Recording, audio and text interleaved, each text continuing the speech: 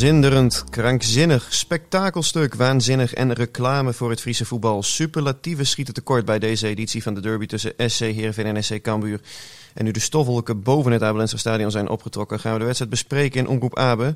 Mijn naam is Sander de Vries en tegenover me zit hij Geert Arend Roda. Geert, goeiedag. Goeiedag Sander. Net uit het Abe Lenstra-stadion, want je was bij de wedstrijd, begreep ik. Ja, zeker. Ik ben er geweest, dus zo een tijdje geleden. Dus ik moet ook nog terug, hè? Klopt, je moet weer terug naar Rotterdam. Maar ja, als we het over die wedstrijd gaan hebben, want ja, de trouwe luisteraar zal het niet zijn ontgaan dat we nu opeens op zondagavond er zijn. Dat heeft natuurlijk alles te maken met de wedstrijd die net is gespeeld. En een heel klein beetje, ik ben een hele eerlijke jongen zoals je weet, omdat uw verslaggever een paar dagen op vakantie gaat. Maar zodoende toch nog een speciaal ingelaste uitzending van Omroep Abe. Je moet natuurlijk toch dat trouwe luisteraarspubliek wel iets blijven bieden. En zeker naar deze wedstrijd. Ja, klopt. Aan flexibiliteit geen gebrek, hè, bij ons. Ja, zeker weten. En dus ben jij er ook weer gewoon bij. Geert, wat is nou jouw gevoel? Ja, ik noemde net een paar kwalificaties die je op deze wedstrijd kunt plakken. Ja, heb je er eentje aan toe te voegen of wil je er eentje uitkiezen? Nee, ik denk inderdaad, het was een spektakelstuk.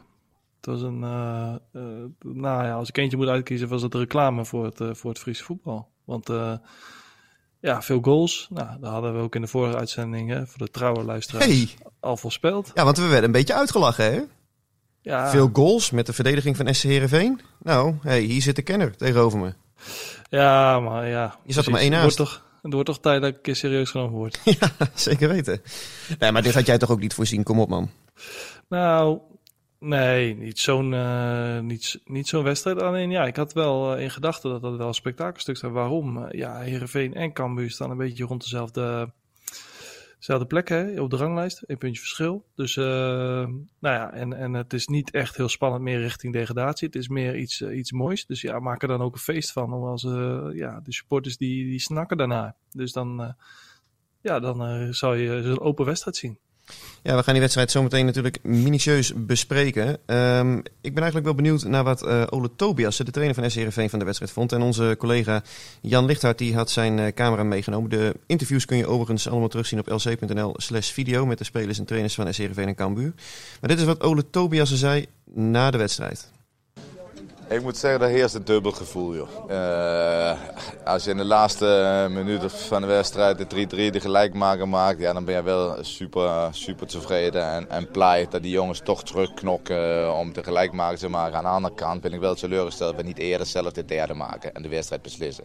Maar die kansen waren wel vandaag. Ja, ik denk dat het de spijker op de kop is, hè, als je Ole Tobias er zo hoort. De kansen waren er, ze had het eerder moeten beslissen.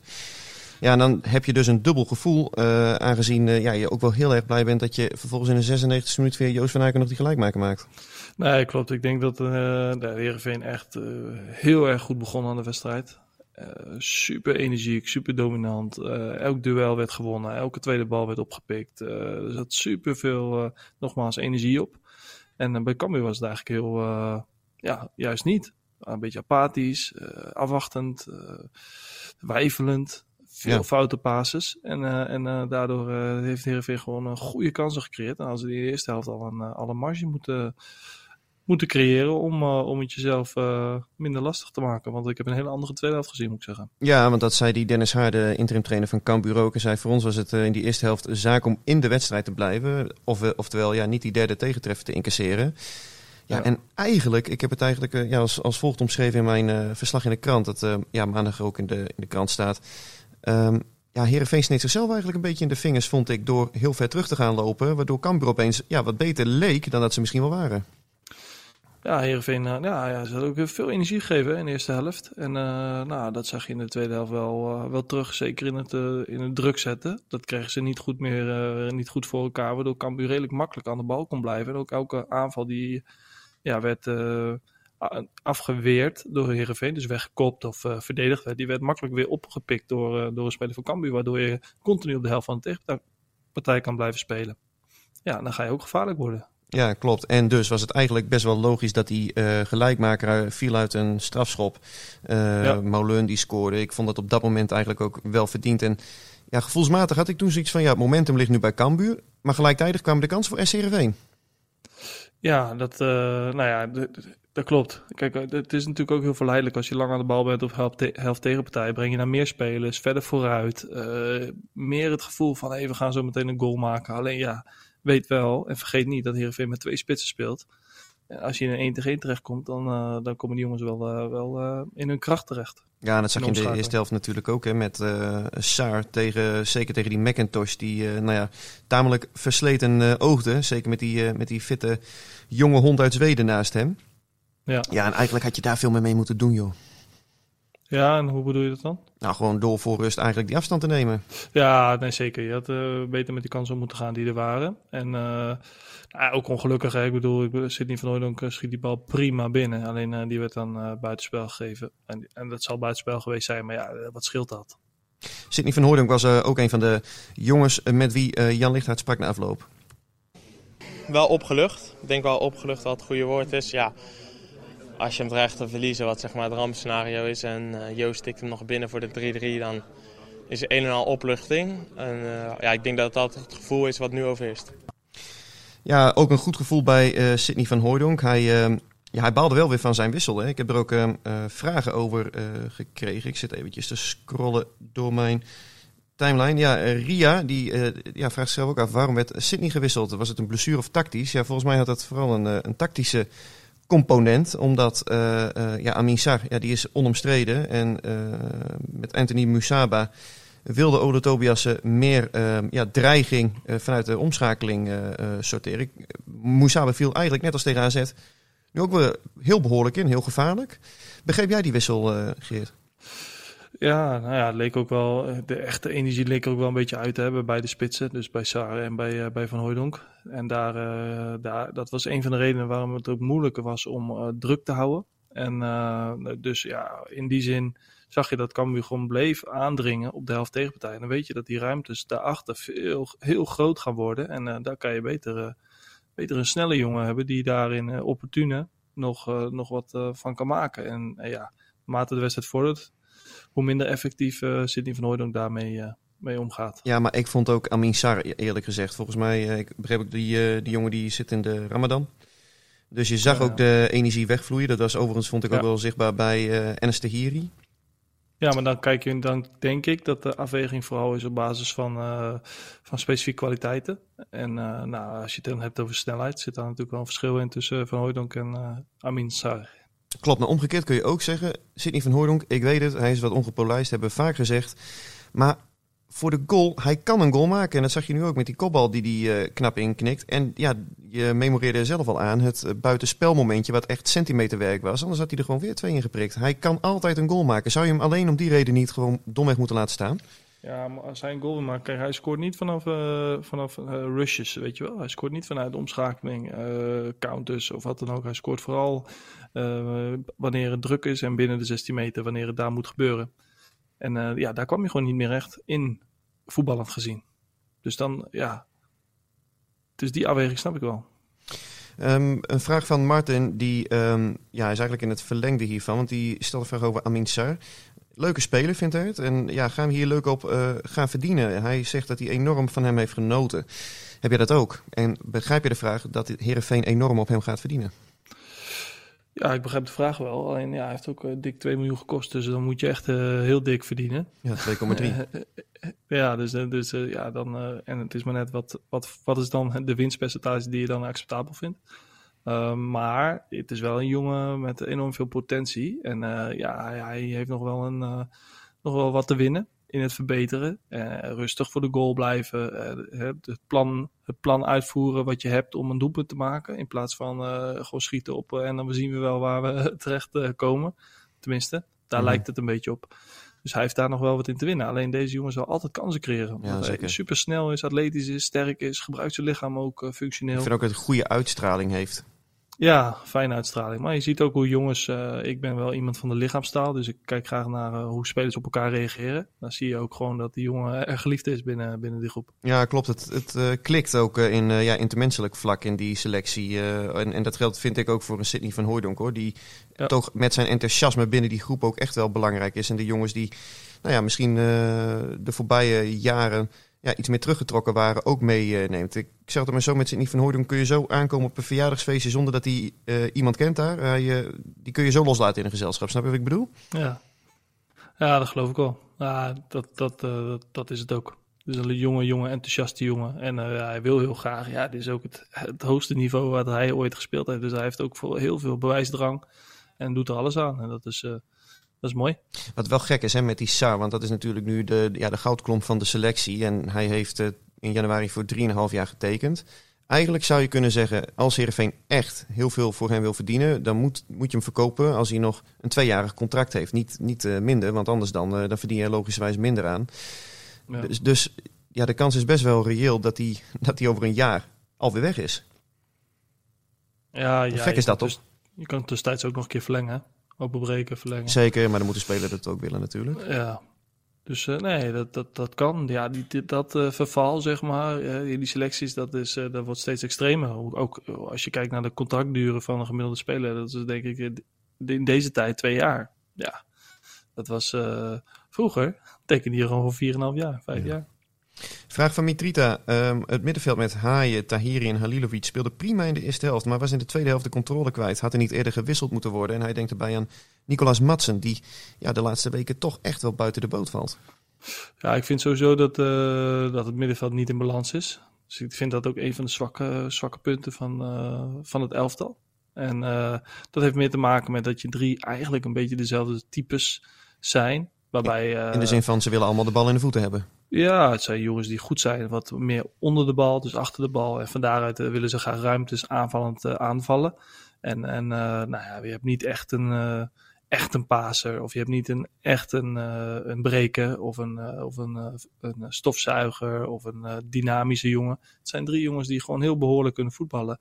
En dat ook graag dat willen laten zien. En dus die balans vind ik verbeteringsvatbaar. Mm-hmm. Alleen in de tweede helft wordt dat een beetje blootgelegd omdat je minder de bal hebt. Klopt. En dan ga je er dus achteraan lopen. En dan heb je dus jongens die niet de basiskwaliteiten hebben om, laten we zeggen, de vuile meters zonder bal af te moeten leggen, toch? Is dat eigenlijk wat je zegt? Ja, maar ook het organiseren. Dus dat is ook een heel belangrijk onderdeel als middenvelder. Dan als je de ruimtes om je heen klein houdt, dan wordt het ook makkelijker om in duel te komen en eventueel ook ballen af te pakken. En waardoor je ook minder meters hoeft uiteindelijk te overbruggen verdedigend. Nou, dat zijn aspecten voor een middenvelder die je goed kan gebruiken. Tom Haaien kan het toch wel, dat organiseren. Ik vind hem echt naast het voetballende aspect ook in organisatorisch opzicht echt een van de leiders van dit elftal, hoor. Wow. Ik zou niet, waar zie je dat in dan? Nou, het feit dat hij continu de boel aan het aansturen is. Dat hij de boel, dat hij spelers tot de orde roept. Dat hij wijst. Dat hij het spel verdeelt. Ja, dat zijn zomaar wat elementen waarin ik meen te herkennen dat Tom Haaien toch een hele bepalende jongen is voor dit elftal. Ja, het gaat er vooral om, zeg maar, wat ik bedoel is wanneer Heerenveen bijvoorbeeld de bal heeft of de bal dreigt kwijt te raken. Van wat doen de middenvelders dan om het zo te organiseren dat je zo goed staat dat elke bal die nu, zeg maar, ergens gaat vallen of dat de Cambuur dreigt aan te vallen, dat je die kan oplossen door een lijn uit te halen of door in duel te komen of door een professionele overtreding te maken. Doordat de afstanden altijd maar in orde blijven. Nou, dat zie ik ook bij Haaien niet echt terug. En het is ook niet gek, want Haaien is gewoon een hele goede speler aan de bal. Ik vind hem echt goed, hoor. Ik vind hem aan de bal echt fantastisch. Wel best wel verrassend, hè? Hij heeft natuurlijk bij NAC heeft hij echt een heel goede fase doorgemaakt. Ja. Hij gaat toch de stap maken naar de Eredivisie, naar Heerenveen ook. Wat ook niet in een makkelijke situatie zat. Ik vind het best wel knap hoe hij zich presenteert op dit moment. Ja, ik sprak hem vorige week ook naar die wedstrijd tegen AZ. En hij zei ook van het was niet zo dat ik het gevoel had toen ik naar Heerenveen ging dat ik me moest optrekken aan een hoger niveau. Nee, hij zei ik voelde dat ik echt klaar was voor de stap hogerop. Omdat ik bij NAC Breda gewoon in een hele goede fase zat. En wilde zodoende ook meteen mijn stempel drukken op SC Heerenveen. En met die instelling ben ik hier naartoe gekomen. Nou ja, en hij maakt het waar, moet gezegd. Ja, zeker. Zeker in de eerste helft vond ik hem echt heel behoorlijk spelen. Deed hij slim. Ik vond Heerenveen sowieso de rechterkant heel goed de eerste helft. Daar kwam eigenlijk ook al het gevaar vandaan wat Heerenveen heeft afgeleverd. Dat kwam vanaf de rechterkant. Waar de tegenpartij Cambuur juist die linkerkant helemaal niet goed georganiseerd had. Wat geresulteerd heeft in veel kansen.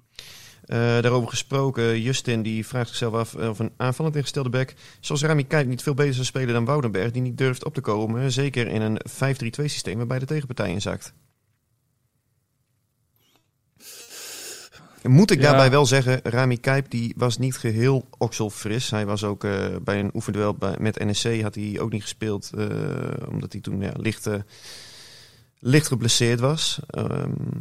Dus zodoende zei Peter Rekers, de assistenttrainer die afgelopen vrijdag het woord voerde omdat Ole Tobias er toen nog thuis zat met corona. Van ja, wij kiezen nu echt voor fitheid en we zijn blij dat we die keuze zo kunnen maken. Dus vandaar dat Lucas Woudenberg gaat spelen. En toen ik dat zo uitlegde, begreep ik dat eigenlijk wel.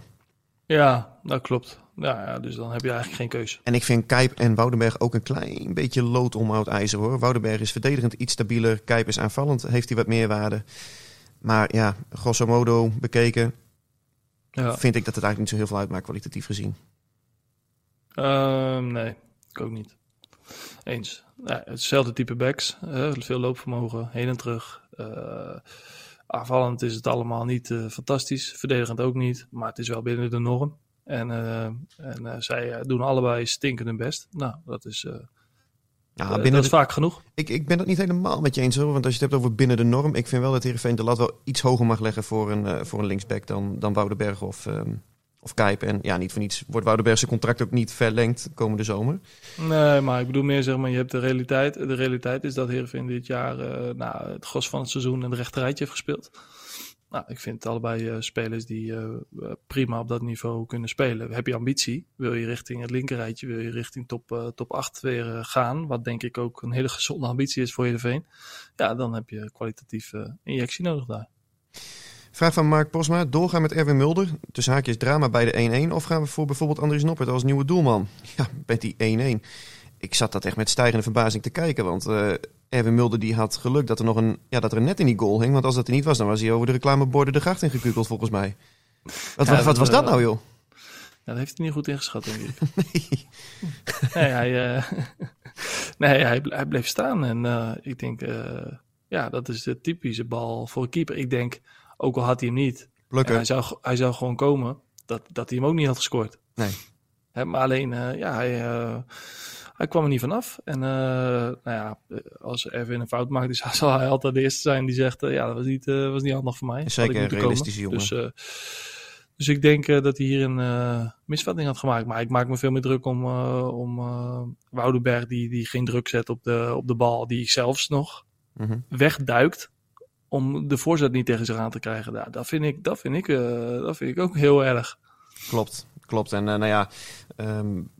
met betrekking tot Erwin Mulder, de club die zou dus nog met hem in onderhandeling over het contract. Alleen, ja, het is wel veelzeggend denk ik ook dat onder andere een Andries Noppert ook kandidaat is. Ik denk dat de kans niet heel groot is dat we Erwin Mulder na de zomer terug gaan zien in het Abe Lenstra-stadion. En dat dan bijvoorbeeld een Noppert met Mousma moet gaan uitvechten wie de eerste keeper gaat worden. Mijn vraag aan jou is, Geert, hoe kijk jij er tegenaan? Moet je nou één onomstreden eerste keeper hebben met een keeper daarachter die zich volledig schikt in zijn rol? Of opteer jij meer voor een optie met twee gelijkwaardige keepers die het maar onderling uit moeten vechten? Ik zou toch gewoon gaan voor de gezonde concurrentie. Zoek het maar uit hoor. Ik bedoel, dan heb je in ieder geval twee goede keepers. Want als je één keeper hebt en je hebt een andere keeper die gewoon beduidend minder is of hele andere kwaliteit hebt, dat beïnvloedt ook de manier van spelen. Ja. Dus daar bedoel ik meer mee als je stelt dat je een keeper hebt die echt heel goed is in het voorzetten plukken. Of heel goed is in voorzetten onderscheppen. En uitkomen. Ja, dan heb je ook zoiets van, oké, we dwingen de tegenpartij naar de zijkant. Als ze dan voorzetten gegeven worden, dan hebben we altijd een keeper die dat heel goed kan. Nou, en daarnaast, als je daarachter een keeper hebt die dat helemaal niet kan, dan moet je dus ook je hele gameplan gaan aanpassen om minder in de problemen te komen. Dus ik zou gewoon inderdaad gaan voor twee goede keepers, maar ook wel twee dezelfde type keepers. Ja, exact. Want anders dan sluit het natuurlijk ook niet echt aan op het beleid of de visie waarmee je wil voetballen. Dat is eigenlijk wat je wil zeggen, toch? Het zou gek zijn als je zegt... Ja, anders moet je continu aanpassen. Precies. Ook continu. Kijk, je kan ook geluk hebben dat gewoon een keeper 34 wedstrijden gewoon staat. Maar we zien ook wel geregeld dat het wel eens even omgegooid wordt. Of dat er even gewisseld wordt. Of dat er een blessure is. Of dat is ook wel eens wat aan de hand met keepers. Nu werd die aanloop naar de derby toch wel enigszins ontsierd door een krankzinnige actie van enkele tussen aanhalingstekens supporters van SC Heerenveen die met een afgehakte hertenkop poseerden voor het Cambuurstadion. Heb ik een vraag over binnengekregen van Jaap Frieso en die vraagt zichzelf af, was er niet wat al te veel aandacht in de media voor dat hertenkop-incident? En nu wil het toeval dat ik het er ook met de communicatieafdeling van SC Heerenveen ook over heb gehad.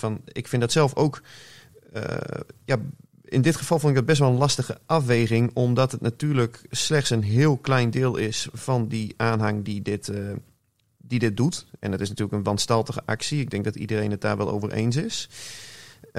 Alleen Heerenveen die communiceerde vervolgens zelf ook proactief door middel van een persbericht, wat ik heel goed vond van de club, dat ze afstand namen van deze volkomen idiote en absurde actie. Volgens mij citeer ik zo wat er in het persbericht stond.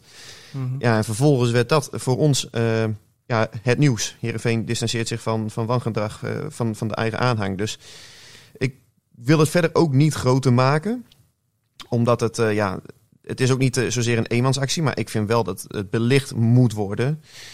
Om de simpele reden dat het iets is wat gewoon absoluut niet hoort. Ik bedoel, ik wil dan ook niet... Nee man, ik vind dat... gewoon persoonlijk sta ik daar gewoon heel ver vanaf. Ja, weet je, tuurlijk. Maar 99,9% van iedereen die ook maar iets met Heerenveen of Cambuur heeft, die staat hier heel ver vanaf. En die antipathie, ik vind het wel gewoon... dat moet echt op een of andere manier... Dat moet weg uit het voetbal. Omdat dat, zeg maar... Het maakt het ook helemaal nooit mooi. Het geeft altijd weer zo'n zwarte rand om zo'n wedstrijd heen. Of om supportersgroepen heen. Terwijl... Man, voetbal is zo mooi, man. Het heeft ons zo groot gemaakt als land en ook als provincie en als club, clubs. Hè? Dit is zo ongelooflijk leuk om aanhanger te zijn en dat te volgen en daar betrokken bij te zijn. Dus maak er ook alsjeblieft gewoon met elkaar gewoon een feest van in plaats van antipathie. Daar heb je helemaal, daar heb je helemaal niks aan. Ja, kijk, en natuurlijk kun je ook heus wel eens een keertje wat roepen in stadions. En dat fanatisme, dat hoort er allemaal bij. En ook vanmiddag werd er wel anti-Leeuwarden gescandeerd door Heerenveen supporters. En werd er anti-Boer vanuit het uitvak geroepen. Ik vind dat nog niet eens zo heel erg. Alleen, weet je, ik denk dat we beide wel weten waar de grens ligt. En dat het gros van het publiek dat ook weet. En in dat licht bekeken vond ik het wel gewoon heel mooi dat deze derby gewoon eigenlijk tijdens de wedstrijd in en rondom het stadion gewoon rimpelloos is verlopen. Natuurlijk heb je ook supporters van Cambuur in de thuisvakken gezien. Zeker bij die 2-3 van Paulussen veerde toch wel een deel van de hoofdtribune op en in de skyboxen. Mm-hmm. Maar er waren verder geen vechtpartijen, geen onlust. En precies wat jij zegt, dat is toch hoe het hoort te zijn, weet je wel? Ja, het hoort een voetbalfeest te zijn van de provincie Friesland. En dat was het vanmiddag ook, laten we dat niet vergeten. En vooral benadrukken. Helemaal eens. Ik heb ook wel eens meegemaakt dat die acties veel ludieker waren, weet je. Dat was toen zat Cambuur niet in de Eredivisie, dan was het meer met Groningen. Maar dan was het Abe Lenstra-beeld, was een keer groen-wit gespoten, of de middenstip was een keer weggehaald, of dat soort dingetjes. En daar kan ik dan ook altijd wel weer om lachen. Alleen als het echt... dit was ronduit onsmakelijk, man. Richting asociale asociale dingen, dan denk ik altijd, jeetje man, hoe kan je dat eigenlijk überhaupt verzinnen? Ik snap het ook niet. Het is nou ook niet iets wat ik... op het moment als ik dan thuis bij mijn vrouw kom en zeg van... Goh, wat ik nou vandaag heb meegemaakt... Ik heb dat ook met horrorfilms, hoor. Dat ik soms denk, zit ik naar een horrorfilm... dat ik denk, hoe kan je nou verzinnen dat dit allemaal gebeurt? Nou ja, goed, het zal allemaal wel. Ik ben niet zo van de horrorfilms. Oh. Nee, meer van wat thrillers en zo. Romantische comedies. Romantische comedies, natuurlijk. Lekker op de bank. Ja, heerlijk, man. Sterk. Tot slot een vraag van Kevin verder. Wordt er te lang gezocht naar een voetballende optie bij het uitverdedigen? Want dit was ook de aanleiding voor de penalty. Ja, Kev. Ik vind het eerlijk gezegd wel een beetje meevallen. Want de laatste weken gaat Heerenveen toch ook heel vaak de bal juist achter de verdediging leggen in plaats van op te bouwen? Ja, maar ik vind... Ja, ik weet niet of je een beetje het internationale topvoetbal ziet. Dus ze tellen gewoon, die spelers. En dan zie je een zestal verdedigers op eigen helft tegen een viertal van de tegenpartij. Ja, dat vind ik, daar moet je uit kunnen voetballen. Mm-hmm. Alleen, het gaat erom, herken je dat? Herken je die druk? Nou, ik denk dat het vandaag heel aardig gebeurde. Met driehoekjes, de diepste speler, dan laten vallen. Dus dat hebben ze vandaag echt af en toe heel behoorlijk niveau in laten zien. En dat is gewoon hartstikke goed. Alleen, ja, weet wel, een fout kan wel dodelijk zijn. Dus dat moet wel, zeg maar, ongelooflijk vast zijn. En heel trainbaar worden gemaakt om die fouten zo te minimaliseren. Alleen, ja, dat hoort ook bij het voetbal, fouten.